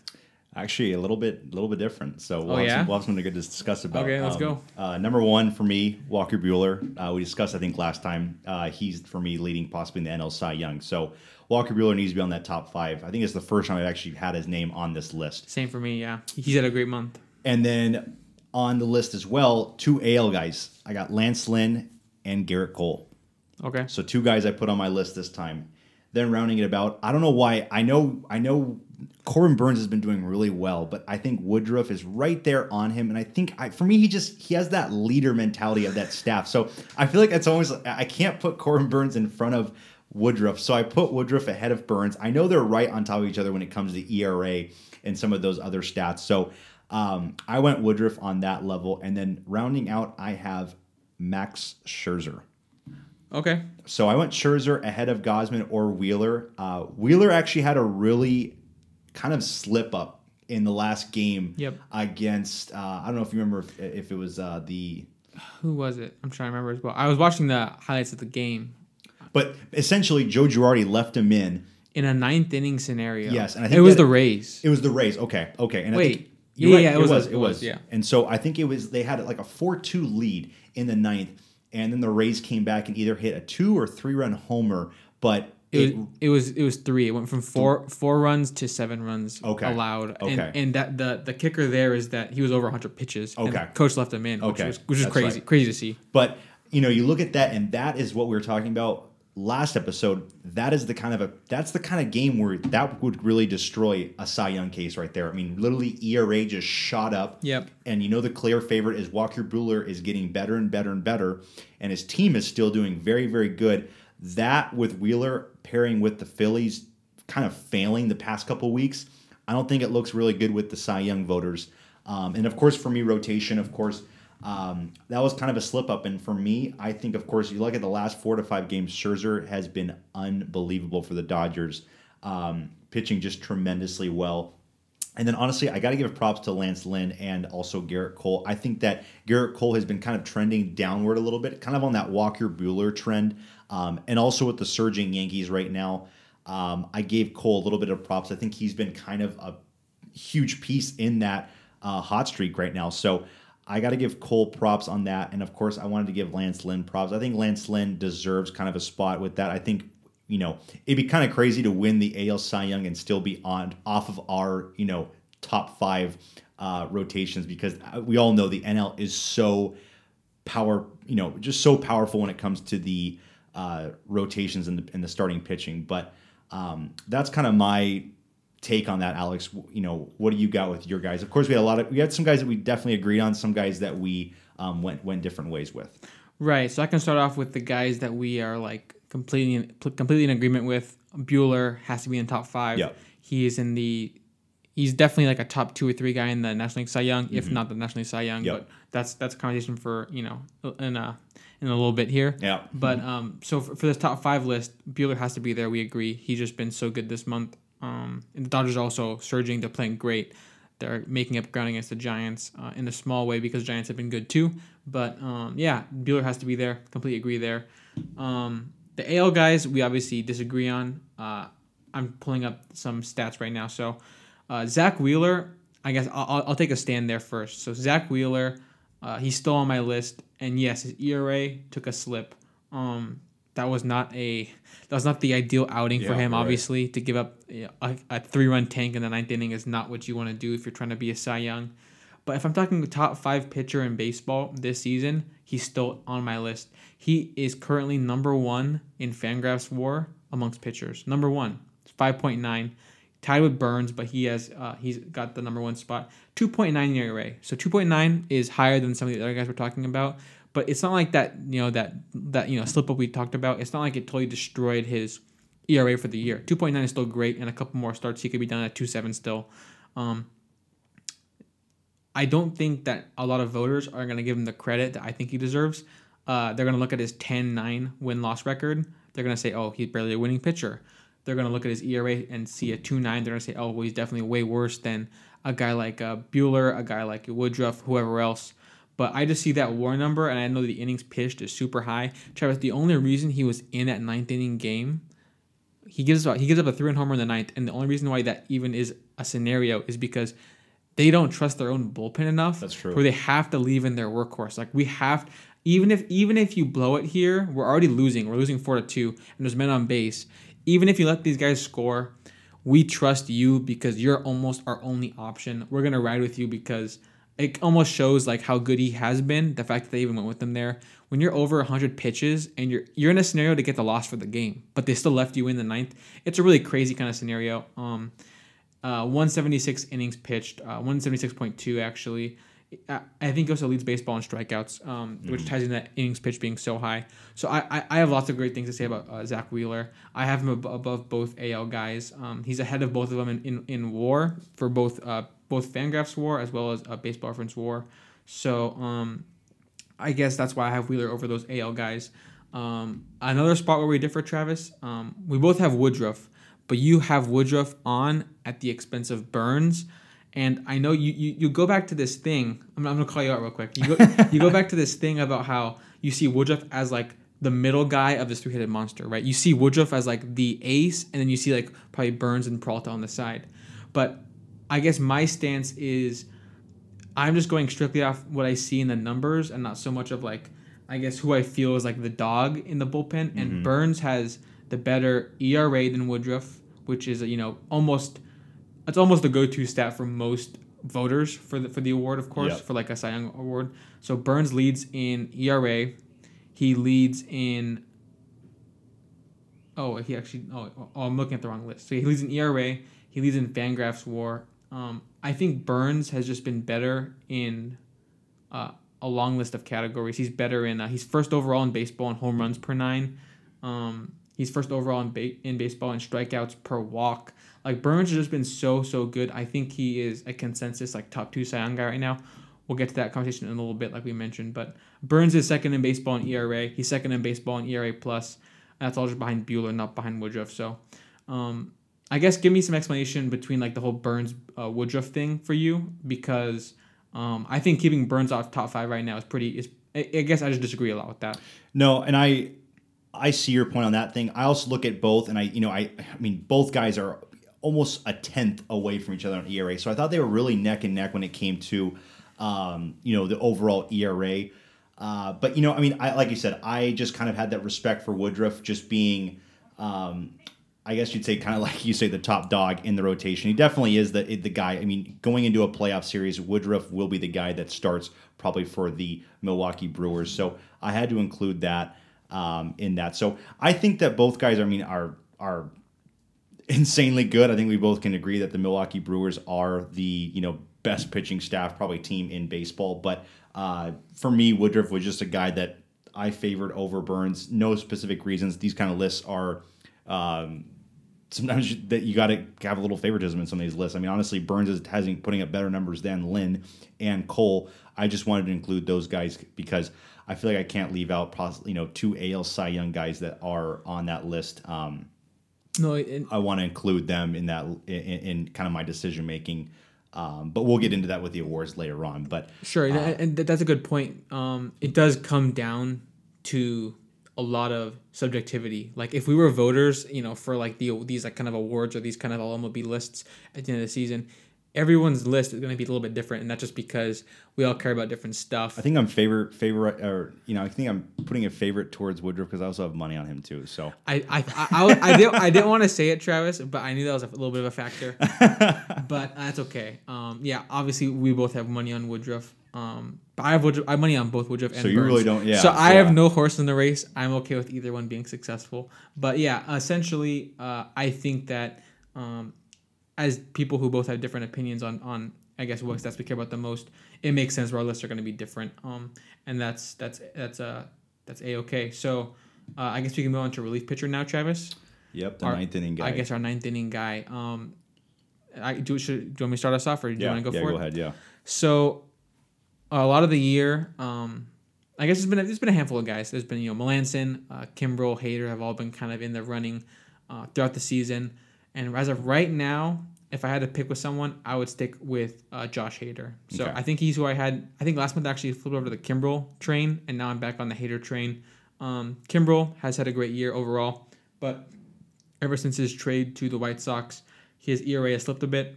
So Hader does have that 1.54 ERA, which is about 50 points higher than Kimbrel. That's really one of the main reasons why I switched over. Hader also has a nice 2.2 Fangraphs WAR to Kimbrel's 1.9. They were the two main guys in the race for me. There are some other outlier guys who are interesting to look at, but I'll let you tell me who you have, and then we can discuss. Yeah, same thing. Hader for me, ninth inning guy. ERA says it all. I think he's kind of really separated himself from the pack when it comes to the ERA. And then like I've always said, when you look at innings pitched and strikeouts, he almost is averaging 2 strikeouts every inning. So just kind of a shutdown guy. Doesn't even let the opposition, the hitters, make contact with the ball, put the ball in play. I really like that in a closer, and so for me, Hader is the main guy. But you're right. I mean, it's funny that Kimbrel was a guy that we were very high on earlier in the season when he was on the Chicago Cubs, got traded to the south side of Chicago, and I think he's not doing the save situation anymore. I think that's all going to be being done by Hendricks, and so Kimbrel, of course, had to kind of change his role a little bit. So for me, Hader is the guy in, the ninth inning that I want. And I think that, of course, me and you agree on that. Yeah, so yeah, we do agree perfectly. I guess I'll just add that in case anyone, because I think we both had Kimbrel last month, and now we're both on the Hader train. That's right. Just to kind of make that clear as to why Hader does have a better strikeouts per nine than Kimbrel, so more strikeouts per nine, less walks per nine, less home runs allowed per nine. He leaves more men on base. He has a better ERA. He has a better expected ERA, a better FIP, expected FIP, better WAR. Almost everything is a slight edge to Hader. So all that across the board, just he makes him the easy pick. Travis, one thing I wanted to bring up that's interesting is because I think we both view this the same way. When we talk about our reliever, we always have that one reliever spot, and it's always like our ninth inning guy. Yeah. But if we're just talking about relievers in general, it opens this conversation up to a lot of interesting names that we don't even really mention ever on the pod because they're like these 6th, 7th inning guys, 8th inning guys that really deserve more, I guess, more of a look. Yeah. Mm-hmm. I just want to point out a few examples of that to the listeners. So there are some guys who have better ERAs and some better numbers than guys like Hader, but they're not the 9th inning, the highest leverage kind of guys. But their teams put them in big moments still. They're still relievers on solid teams. So I want to bring up Andrew Kittredge, Travis. He currently has pitched 55 innings, which is more than Hader, which is more than Kimbrel, which is more than a lot of the guys that are like considered the 7th inning guys, like the closer types. He has more. He has 55 innings pitched, which is a pretty high number. His ERA is a .98 at 55 innings pitched. That's super. That's the guy from Tampa Bay, right? He's from Tampa Bay. Yeah, He's a reliever. That's a super, super strong number. He's been great at limiting walks. His strikeout numbers per nine are not bad either.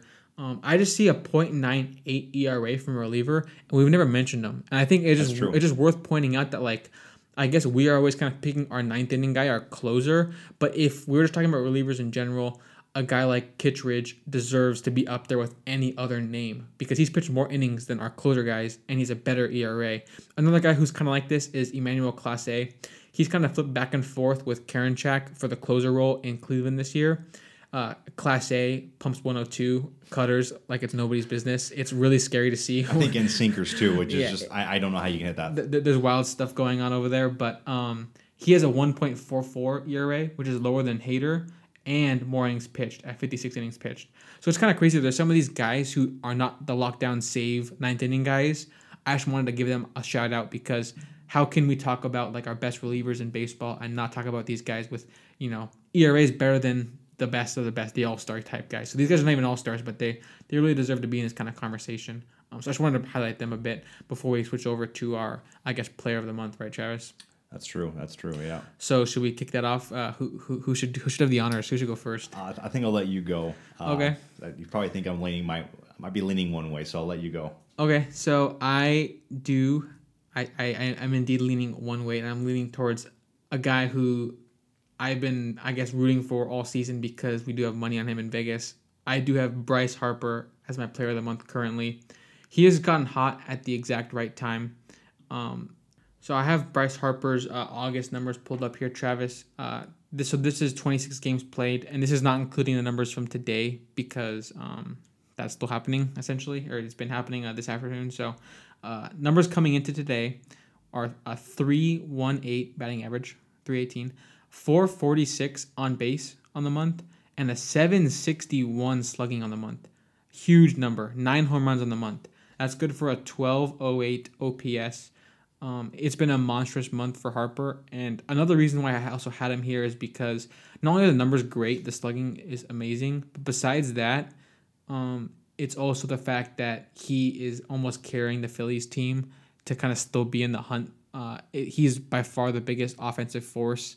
And the Phillies are a team that just lost Rhys Hoskins to injury, season-ending injury. So if the Phillies are going to make a push, it comes down to Bryce Harper and what he can do offensively to support some of their good pitchers with some bats. So I give big ups to Bryce Harper. And actually, Travis, as I was making the finalizations on my list today, I got a notification for fantasy that he hit another home run today. So it's actually 10 on the month so far for him.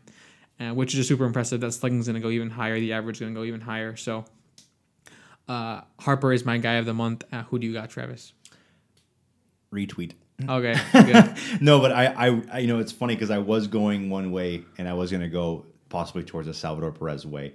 I think I got a little bit too lost in kind of the week he's had. When you look at kind of the month he's had, it's a good month. I mean, I think he had about 6 home runs coming into this past week, and so that's still really impressive. But this past week, I mean, every single day it's been an HR on his stats. So Yeah. I think I got a little bit lost in that. But you look back and I do a deeper dive into Bryce Harper. You're right. I mean, we look at the beginning of the month, he was having the same kind of, he was having the same kind of presence at the plate appearance as Salvador Perez at the beginning of the month. But yeah, like you said, I mean, the on base and slugging, I mean, it's pretty insane. It's pretty insane. Like you said, hit another home run. So now he's in the double digits for home runs, and that will be 10 home runs and already 10 doubles on the month. Super impressed by Bryce Harper. He was the reason they were surging in that NL East. When we look back at August 1st, the Phillies were in a very good spot. Since then, they've kind of slowed down. But it's not always one guy. One guy really can't carry the team. It takes the whole entire 25-man roster to carry that team to a division title. And so it's a little bit disappointing the way the Phillies are going, but Bryce Harper has been red hot, and he's, of course, like you said, he's really made a resurgence in the NL MVP. With Tatis coming back, it'll get interesting towards the end of the season. But Bryce Harper has, I mean, he's come back. So I think he's come back to almost that prime Nationals Bryce Harper that we've seen. Last year had a very low key but really good year last year. 100%. And so kind of cute us to look into him for this year MVP bet, which is looking like it could be a solid pick. Exactly.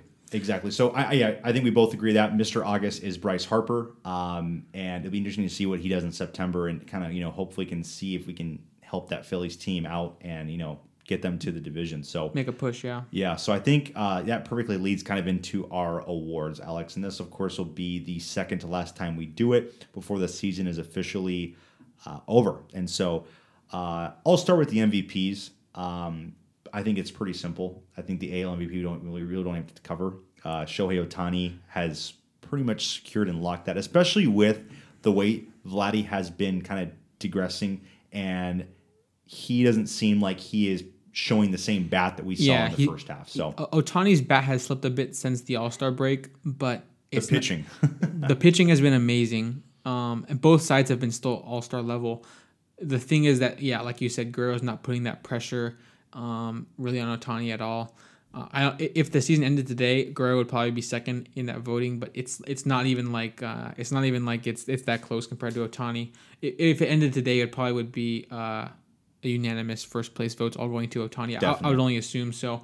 Not much more to discuss beyond that. Yeah, and then moving to NL, I actually kept around and still had Tatis Jr. as the NL MVP. I think when he came back, his first game back, I know he had one. I think he might have had 2 home runs in his first game back. I think he did, yeah. And, I mean, what better way to just kind of say I'm still the best player in the NL, at least right now, than, having that sort of, reappearance into the season. So Tatis Jr. is still my ongoing NL MVP. The race, of course, has tightened with Bryce Harper. But yeah, it seems like it's those two guys right now kind of fighting it out. It will be interesting. I can imagine, Alex, both teams don't make the playoffs. That is definitely possible, and that would be a bit of a shocker. But yeah, I'll go ahead and say my National League MVP is right now Bryce Harper. So I actually already have Harper above Tatis, which may be a bit surprising, but the games played are a slight edge to Harper at 109 compared to 100 for Tatis, but that's like a nitpick more than anything else. The main reason I went with Harper now is, Terrence, did you know that Harper is the only player in the MLB with an OPS above 1,000 now? Yeah, that's right. Which is a bit of a crazy stat. Like this whole year, Ohtani and Guerrero have been above 1,000. Then Tatis got really hot in the middle of the year and climbed above 1,000, and they've all been up there by themselves. Those 3 guys, they've all now dropped below 1,000, and Harper has climbed above 1,000. So right now, Harper, what he's doing with the bat, Tatis has been super impressive, but Harper's on base at 417 is elite, with still a very elite slugging as well at 586, even though Tatis gets that edge at 629. Another reason I went with Harper is also the the Fangraphs WAR has Harper at 5.0, has Tatis at 4.8. So I guess I just kind of looked at those numbers and said Harper's bat is a bit better in my eyes. He has a 163 WRC plus to Tatis' 159. So I think his bat is a little bit better. And the big nod that would go to Tatis is that he's the shortstop. He's a great base runner. The list goes on about what he can do. But with this injury making him become more or less a right fielder, now he's just playing the same position as Harper, right? Yeah. So the impact defensively is just the same. And if I like Harper's bat just a bit more, then now that they're playing the same position, I think the race becomes very even. And right now I have the slight edge going to Harper based on just what I covered essentially. So Travis, I'll let you kind of give your little rebuttal. Yeah, my only thing with that is, you can't measure this, but I think when you look at excitement, Tatis totally towers over Harper. He's kind of the more attractive pick. And I think that sometimes voters go off that, which, I see as being good. They for sure do go off that. I'm just trying to not do it for my own pick. No, exactly. And Harper's kind of just that low key under the radar guy. You're right. Still the only guy in baseball with kind of Shohei and Vladdy dipping in the OPS section of the stat line. Harper is the only guy in the above 1,000. So I think that that's something really big and that Harper has going for him. I think also when you look at MVP picks with a team kind of slipping like the Phillies, it does hurt that kind of voting as well. So for me, I think it's going to be it will suck when Harper probably will get less votes than Tatis for MVP just because the team success and also the overall Tatis is more exciting than Harper. That will, of course, be kind of a letdown because, like you said, Harper's having a really good season at the plate, something that people aren't really recognizing. I think right now it's definitely those two at the top right now, but I think that Tatis, just with the season he's had and what he's been able to do at shortstop, it speaks that not many players have been able to do this kind of play at shortstop. So that's my only thing with Tatis, and I think Alex, if you had a bet right now, you'd probably say Tatis probably has a better edge than Harper. But just with your instincts, it's still a good race. Yeah. So I guess I guess there's a difference in my mind between what I think the voters will pick and then what I would pick. I would pick Harper. If I had to bet on what the voters would pick right now, I would probably lean Tatis, but I think it's actually getting very close with the way the Padres are also not looking like that's true. Their odds to make the playoffs get a bit lower every day that they don't make up ground on the Reds. I think they're only like 1.5 back or something.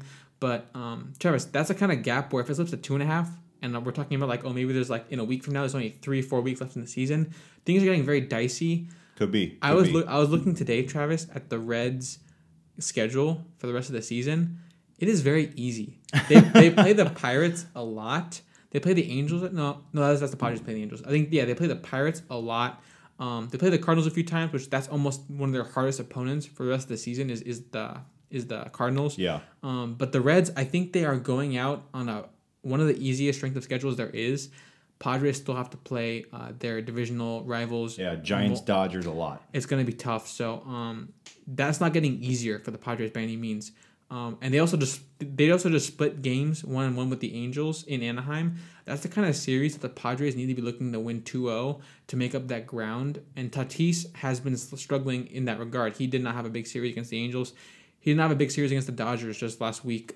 He had the big home run in that crazy extra inning game that I stayed up for and was like, when can I go to bed? But, that's right. But essentially, Harper has had some big series, whereas Tatis has not as of late.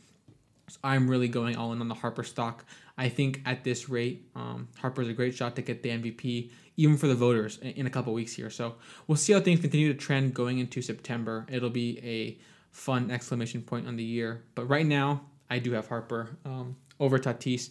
And it's small. It's very close. Obviously, it's very close. And Tatis has had a very special season. But I just think Harper's bat is a little bit better. And Tatis currently is now playing right field too. So defensively, what's the difference? That'll be fun to watch, yeah. Yeah. So I think now we can shift over to Cy Young, Travis. Want to give us your thoughts for that? Yeah, so actually, two changes, two new guys for me. For AL. For AL Cy Young, I'm actually leaning back towards Garrett Cole, the Cole train. reason for him is, he actually was sidelined, I believe, with a small little injury. I think with the whole, sticky substance, he actually went on the IL for a little bit, but then also was on the IL with COVID. So he has missed some starts. But it's funny, he still leads Lance Lynn in innings pitched. Mm-hmm. So he still is going deep into ball games. Still leads the American League in wins. Still leads the American League in strikeouts. And actually has, one of the things I know you always talk about is FIP. Actually leads the AL in FIP and has the best whip in the American League, as well as strikeouts per 9. So he's definitely pitching very efficiently. And you know what? The ERAs are very close. Right now, Lynn almost about at a 2. He's right now at a 2.6. Cole is at a 2.8. So very getting very closer now. And I just see that stock with the Yankees right now, how good they're doing.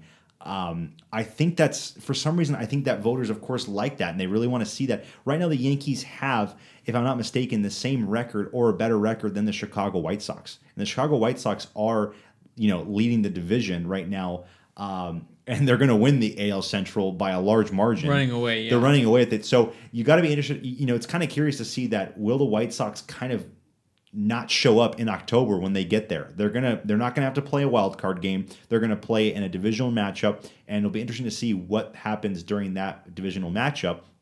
Still have really good pitching with Rodon and Lynn, but I think the race is getting very tight, and I like the way Cole is trending. And I think right now he's been kind of pushing it and really shoving it to Lance Lynn. I think Lance Lynn has kind of stepped off the gas pedal, but it'll be interesting. Right now, I have Garrett Cole as the AL Cy Young. NL Cy Young, I've talked about this last week. Right now, I have Walker Buehler. And that race is very close. You have so many good pitchers in the National League. We just talked about it. Corbin Burnes and Woodruff being on a very good Brewers team. Wheeler still being competitive out there. Gausman still being in charge of, the best team in baseball, the San Francisco Giants. It'll be interesting to see how the voting all goes down. But right now, of course, Walker, all the stats are like in the top 3 when it comes to, pitching stats, WAR, ERA, innings pitched, all that stuff, strikeouts. Walker Buehler is doing very well when it comes to all those NL leaderboards. So those are my 2 guys. And I'll let you take the floor from here. Yeah, so we actually have different names for both, which is interesting. We do, okay. So American League, we'll start there.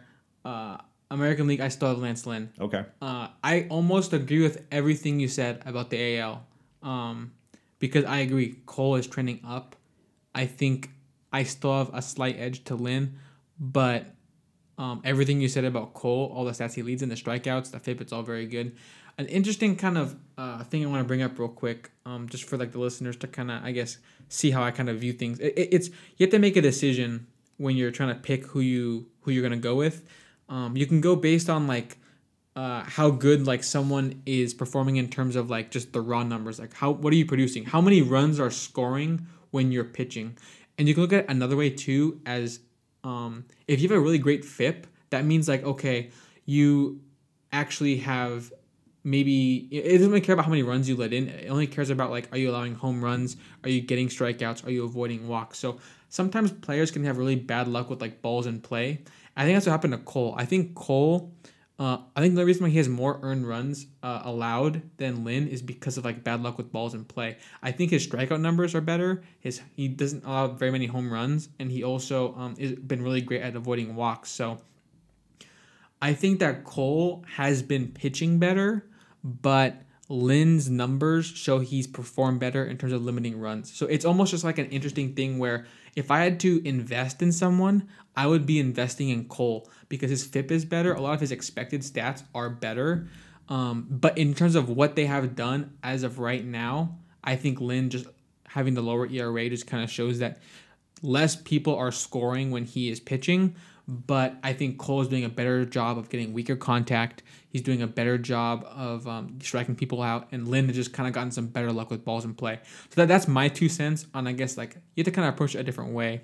But I completely agree with everything you said about Cole. I would be buying Cole stock right now. But if it ended today, I would give my vote to Lynn just because the ERA is quite a bit lower, at 0.2 lower. So that's my philosophy on the whole thing. But I think you and I agree, it's like a 1A, 1B race. Like these 2 guys are at the top of the list.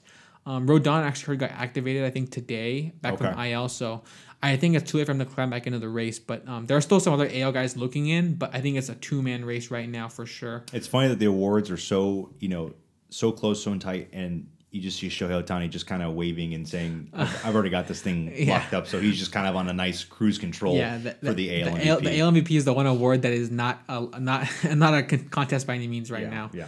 And I'll slide over to the NL now to my pick, which is going to be Corbin Burns. So Okay. I currently have Corbin Burns as my National League Cy Young. He leads not only the National League, but in baseball and a lot of stuff. So he's second in ERA at 2.3 behind your guy you picked, which is Walker Buehler.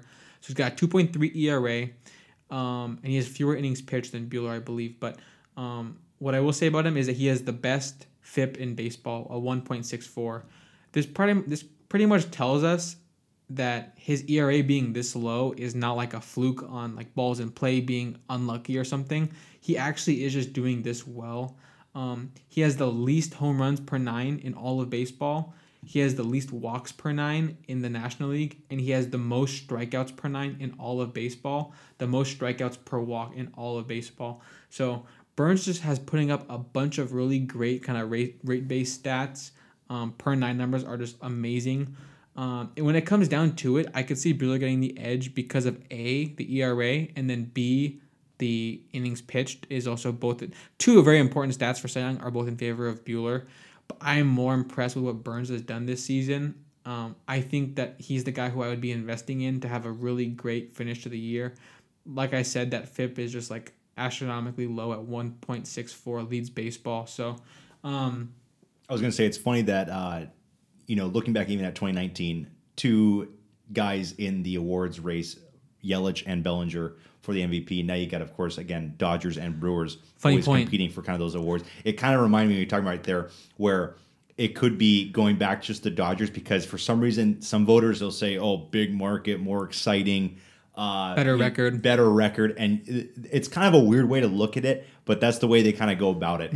And you could have another guy get kind of screwed, like Yelich got screwed in 19. And that's a good point because, it will come down to markets. Bellinger obviously edged out Yelich in that 2019 National League MVP race, and Bellinger had an amazing season, so you can't knock it. But Yelich that year had the best OPS plus in baseball and did not get the award.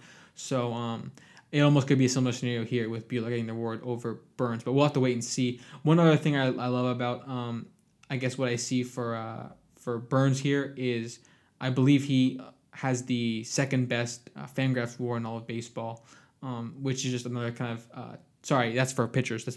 He and Wheeler are just 1 and 2. So I just love what I'm seeing from Burns.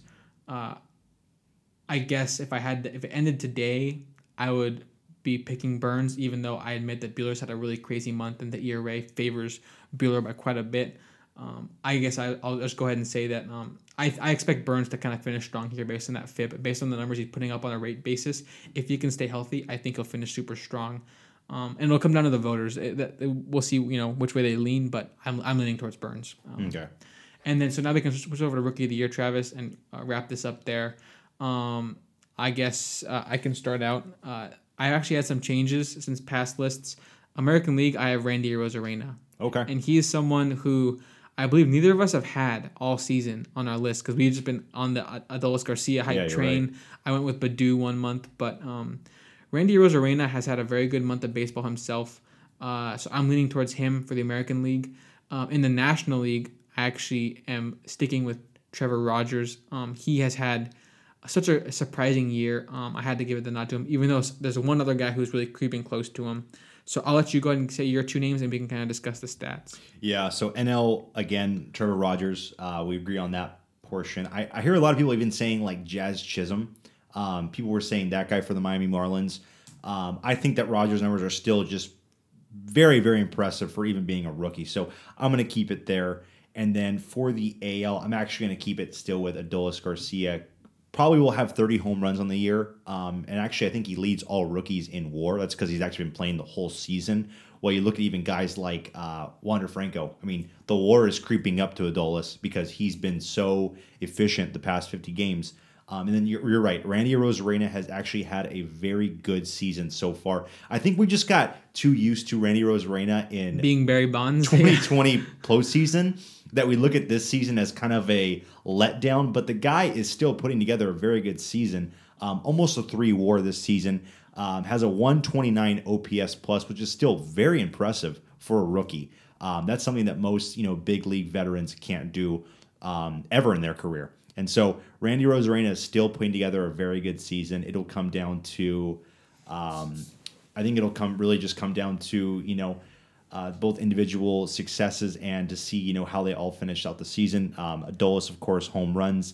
Randy, pretty much all around kind of aspect of the game. Adolis having an all-star nod to his name this season as well. I wonder if that also inspires a lot of the voters to say, okay, that's my kind of credentials, is he actually was an all-star in the first half. Randy wasn't. Kind of go things off like that. But it's tight. I think that the rookie of the year, of course, we'd agree is just kind of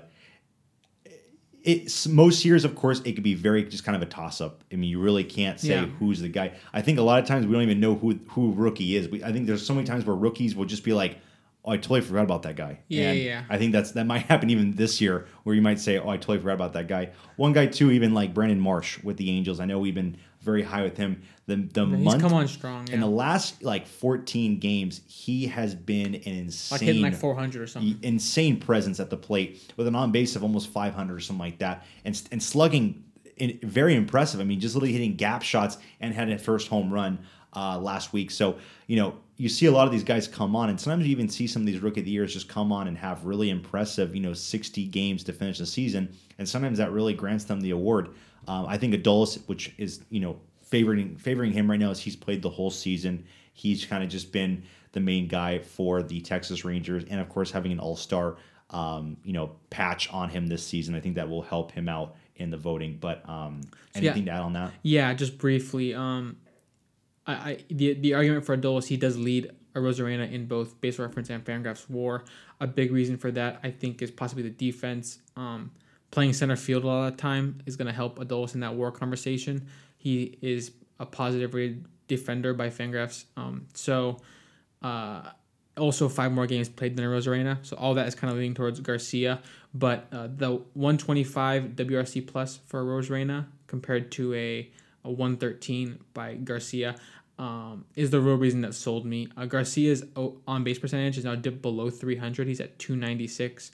The power is still impressive, and the home run total is still impressive. He's going to get to 30, it's looking like, which is going to be great for a rookie year. I just think that the on-base is just too low for me. It's awful. to go for him. It's pretty awful. I was looking at that right now, too. But and then Arozarena is up at 351, which is a great number to be at. But like you mentioned, the home runs are favoring Garcia. 17 home runs on the year for Arozarena, which is still very respectable. He could be over 20 in no time. I know he's had a hot pickup this month. But yeah, that's an interesting race to track. Also in the NL, I wanted to briefly shout out Jonathan India. I had his name written down because I really thought I would give it to him. But his WAR is neck and neck with Trevor Rogers. And Jonathan India's had a great on-base season. He actually has a great on-base percentage.